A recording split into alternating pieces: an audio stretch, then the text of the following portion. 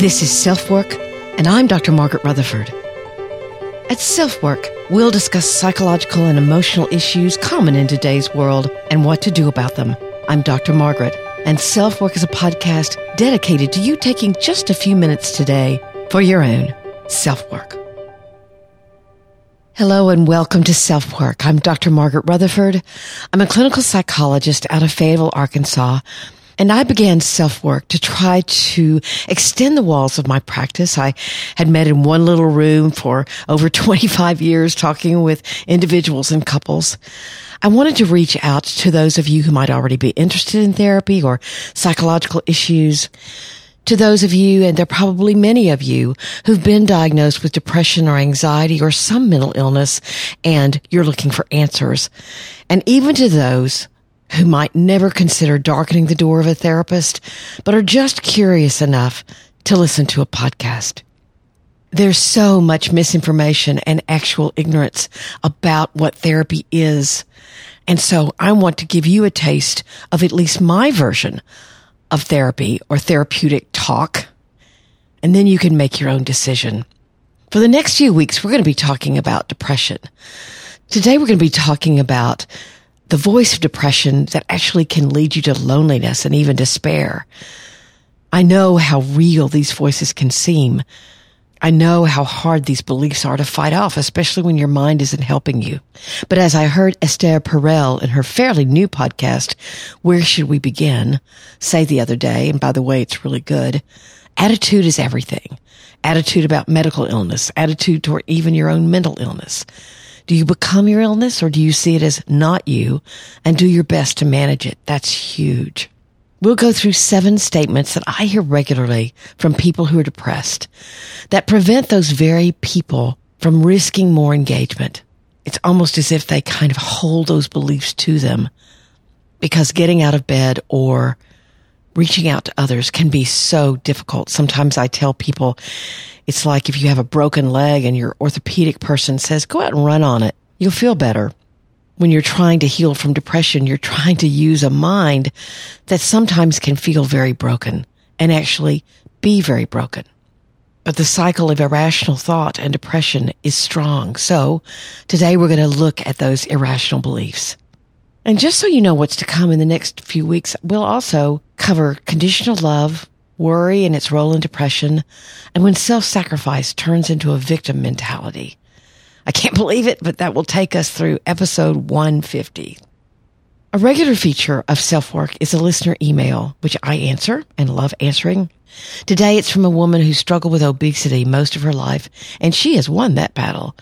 But she's left with the scars of some loose, sagging skin, and she's now met someone with whom she wants a really vital sexual relationship. And she can't trust that he really loves her body, just the way it is. So let's sit back and relax. I hope you're excited about the next few weeks. I am. Glad you're here.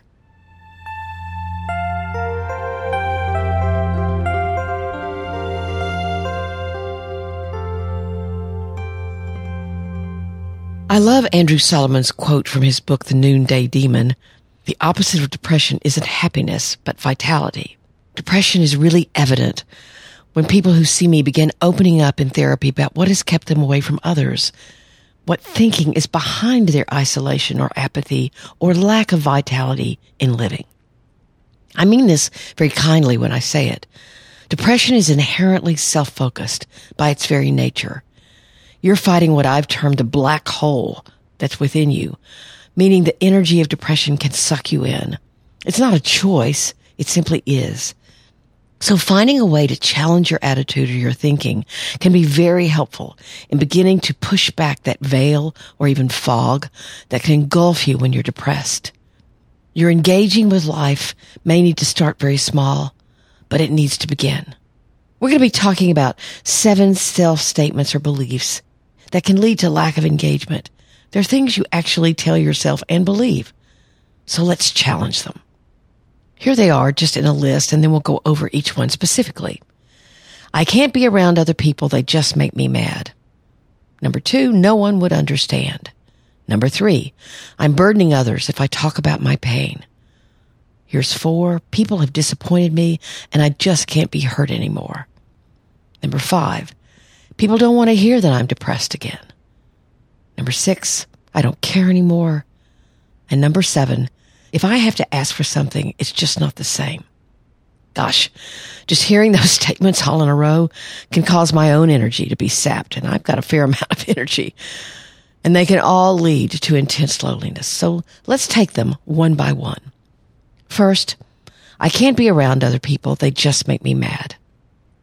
Depression doesn't always look like melancholy. In fact, that's only one presentation of depression.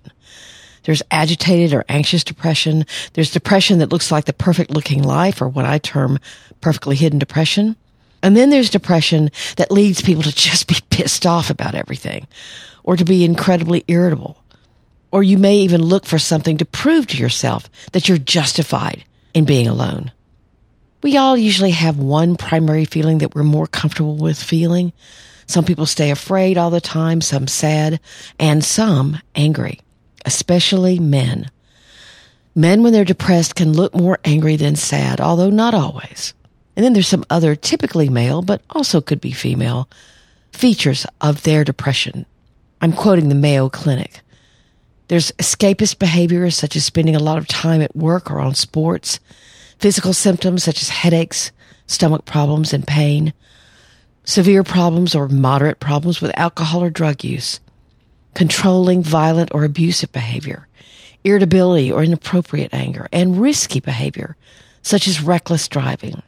So let's look at the message you're sending to others through any or all of these behaviors. If you get drunk a lot, or you're violent, or you just have these anger outbursts, the message is, go away or I'll hurt you or myself.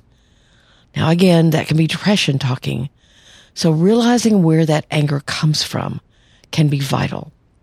I worked with a man quite a while ago now. I saw him where I volunteer at a free medical clinic, and the secretaries there, or the intake people, had said that he was homicidal.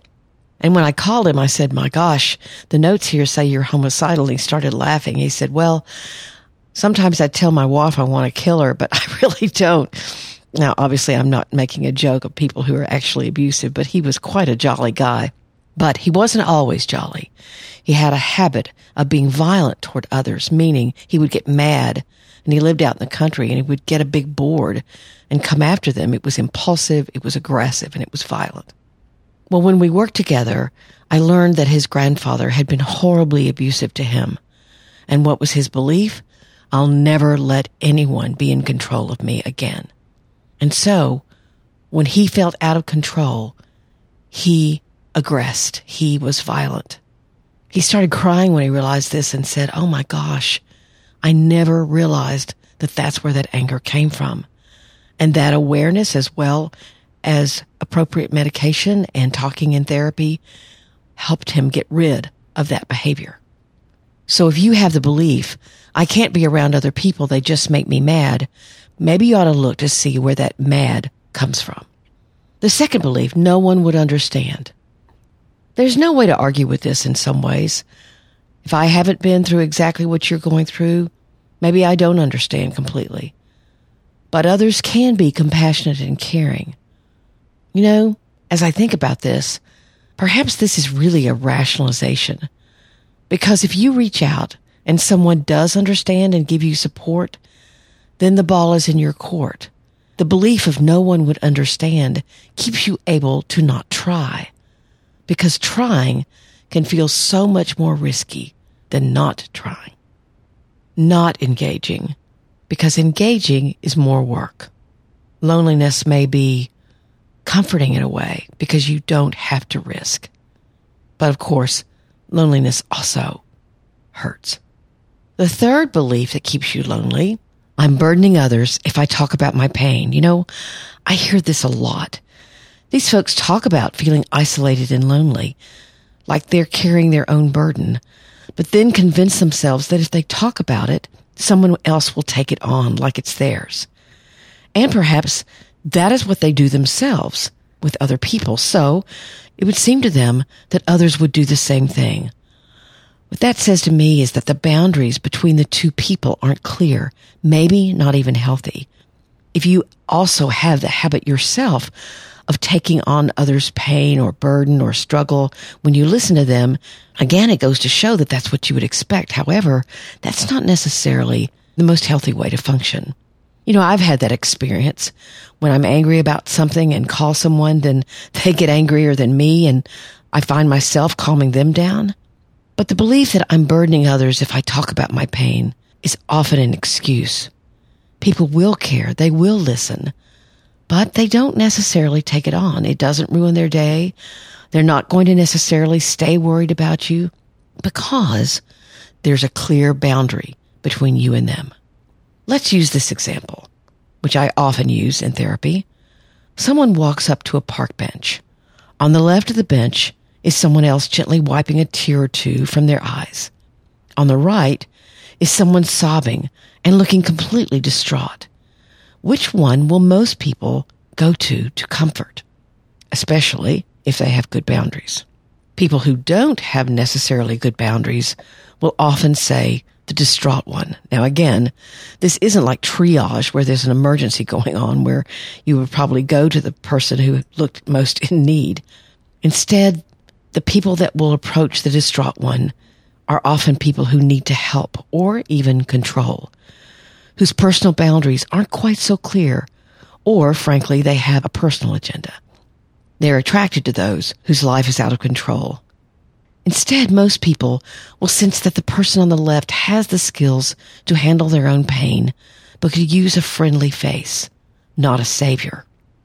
Perhaps some of you who feel very empathic toward others bristle at this. My empathy, my ability to feel what others are feeling, would lead me to the person on the right. And I get that. And yet, when that happens too often, even someone who's an empath or feels like they're an empath can become mired down into what is someone else's pain. The ability to help is actually about caring, but having a boundary. It's like teaching someone to fish instead of handing them a fish. So if you tell yourself, I'm burdening others if I talk about my pain, you're really assuming that they don't have good boundaries. People who do will be there for you to talk, but they also believe or assume that you've got what it takes to handle this. And actually, it can feel good to hear that message. Here's another belief. People have disappointed me and I just can't be hurt anymore. Now again, of course, this may be very true if you've been disappointed or hurt, that you've been hurt a lot and you don't want to be hurt again. Again, it's one of those beliefs that's hard to dispute, but you're making the assumption that others will hurt you, that there's no one that's capable of loving you and caring for you well, that everyone is a potential abuser. And that's not rational thinking. When we're in relationship with anyone, really, there's a potential for hurt and there's a potential for kindness and laughter and caring and joy.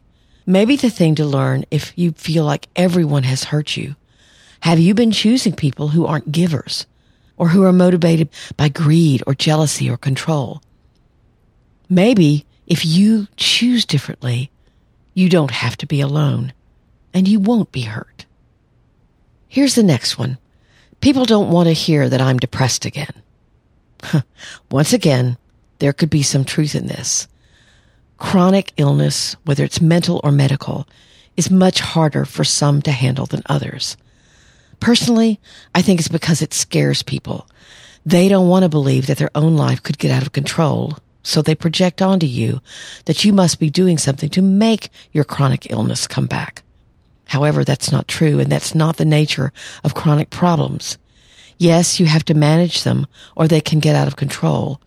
But sometimes you're managing them quite well, and bam, the problem arises again. Remember, your chronic depression coming back, or another stage of your bipolar illness, doesn't mean that you failed. It means it's chronic. And there are those in your world, if you look for them, that can handle hearing about it and give you support. It's true, others may fade away, but those that can support you are right there. You just have to look for them. The next to last belief is, I don't care anymore. I've often told couples that come in for therapy that I'd much rather them come in fighting and even swinging than I would hearing, I don't really care enough to fight. It's apathy resignation. And I feel the same way about when it presents in depression.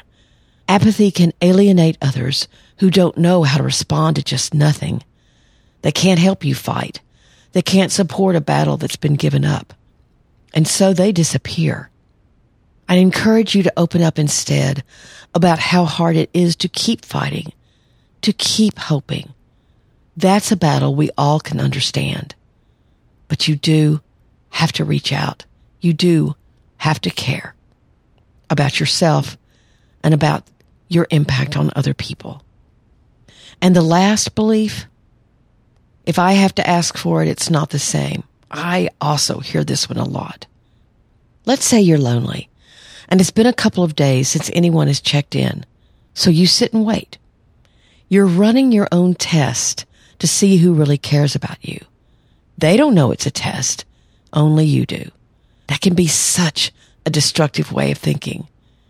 Because if they finally do call, again, it's only been 2 days, you're resentful. And somehow that resentment will come out in your behavior, maybe passively, but it will come out. You know, we teach our kids to include things on their birthday list or their Christmas or Hanukkah list, things they really want or need. And when they receive those gifts, they feel listened to and loved. And we say, oh, you must have been really good, or this is a special birthday. But somehow when we grow up, we forget to ask.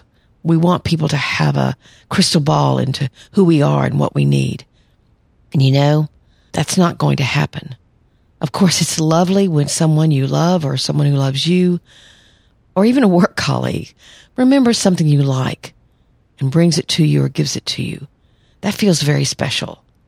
But if you're testing others all the time, seeing if they remember, having them prove to you that they care, that's not fair. And it's only going to make you unhappy and complicate your relationships. I understand that irrational beliefs in depression are hard to turn around. But these 7 are some of the most destructive. So I hope that you can look at your own thoughts if you're struggling with depression or low self-worth.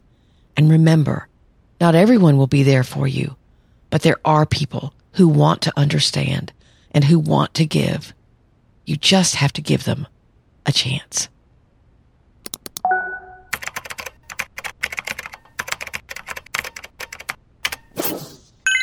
The listener email for today is from someone who has been struggling with obesity all her life and now wants a sexual relationship with someone she's really starting to care deeply about. Here we go. In my early 20s, I started to diet and began exercising regularly, eventually losing half of my body weight, reaching 180 pounds at my thinnest. The weight loss journey was fraught with developing an eating disorder, depression, and horrible self-esteem issues. I'm 41 now, and over the course of the last 20 years, I put some of the weight back on. My body is an easy keeper, and it requires constant strict dieting and exercise to not gain weight. This past year, I returned my focus to it and lost most of what I'd regained. I'm happy with my current weight overall, and I don't have much to complain about. I'm healthy and fit. That said, the weight loss left me with a lot of loose, sagging skin. It isn't the worst I've seen, but it's enough to be very noticeable when I'm naked. My thighs, stomach, and butt were the worst affected.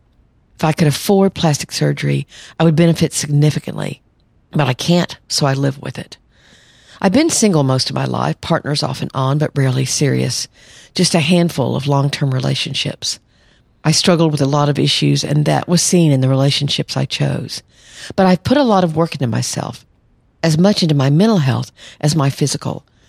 I find myself in a place where I can say that I'm passingly emotionally mature and able to effectively deal with and communicate my feelings and needs. I'm very proud of the stable adult that I've become. And so I decided to look for a partner. I've met a wonderful man. He's kind, generous, and intelligent. We share a similar curiosity, in particular about how our internal lives process and how we function in the world. He shares my dedication to fitness and a healthy lifestyle. We're a good fit, and I'm optimistic about our chance to be successful. As we've recently decided to become sexually intimate after waiting for months, I'm really struggling with body confidence. I enjoy a healthy sexual mindset, but right now I'm skittish and hesitant. I'm dodging his desire to try different things. I'm terrified of him seeing me without my clothes. Never one to shy away from my fear. I'm forcing myself each time to be bold and just go for it. I want to have a fun and healthy sex life with him. But my brain is working hard to keep me in a state of shame and fear. I'm so afraid he will be disgusted by my body and it will cause him to end things. Rationally, I wouldn't even hold this against him. What I need him to say is that I'm beautiful to him, all of me, and I need him to say it often for now. I need him to be honest and say that it weirds him out if that's what's true. I need us to address the specific issue at hand. But he is a bit of a closed book emotionally. He wants to be more open, but it frightens him. So unless I ask specific questions, which he always answers thoughtfully and openly, or in this case diplomatically, I'm left to guess. I don't know what to do, Dr. Margaret. I would love to love my body, but I feel like resignation is a more accurate description of how I feel. What I really want is honesty, for better or for worse. This situation is pushing all of my anxiety buttons, and it's really stressing me out. So, she obviously has done some tremendous and wonderful work. Here's my answer. Thanks so much for being a listener and reaching out. You've been on quite a journey, and I'm so impressed with your tenacity and resolve, despite what you consider relapses or needing to recommit to what your particular body seems to ask for in order to have the shape and fitness level you like. I'm still impressed. I'm also glad you're in therapy to help you. There are some questions that come to my mind that you might want to explore. First, what was going on that by the time you were 16 that you had used food in the manner perhaps to comfort or to escape? And how could whatever childhood issues you had be showing their heads now? I ask because it sounds as if this is the first time you've been ready to be truly intimate on many levels. And what can happen, I don't care how many years have gone by, when you have a new safe person, a really, really safe person, then sometimes what comes out are old hurts and traumas that may be replaying and even gather strength. It seems contradictory. If he's safe, why would this happen? But sometimes it's through that very safety that old hurt can reemerge. And suddenly, all or most of that confidence that you fought so hard for can seem weirdly more difficult, more present. Second, what's going on that if you ask him to tell you something, and that's what you need to hear, that you also tell yourself, it must not be the way he really feels. On the one hand, you say, I'm so afraid he'll be disgusted by my body and will cause him to end things. And I'm quoting, rationally, I wouldn't even hold it against him. That's your irrational self assuming that he will be disgusted by something he's telling you he appreciates and loves already. But you're saying that he's done that only because he hasn't seen you naked. And then you build a case for him leaving. It sounds to me like you've decided that in no way could you be attractive to him, like you're projecting your own feelings onto him in a very well-meaning and even caring way. But before he can learn more about your needs, both sexual and emotional, you're not being honest. And then you even question, maybe he's just being diplomatic. So if he spontaneously says you're beautiful, would you simply tell yourself he's being diplomatic? You're not letting his words be absorbed. You're not letting his truth become your own truth.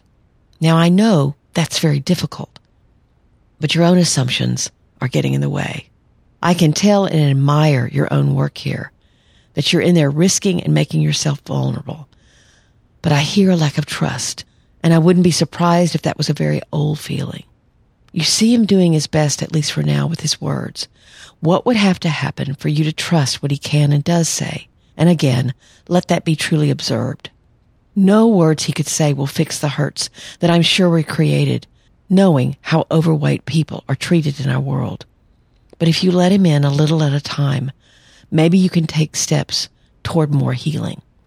Good for you that you're such a fighter, and I'm honored that you're a listener, and SelfWork has been helpful. You put your work to good use.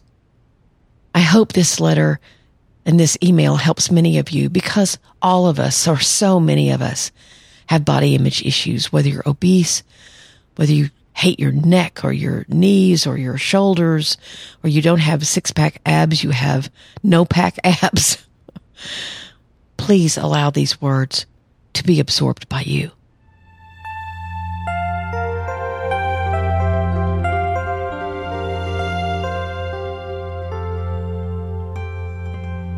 Thanks so much for listening to SelfWork.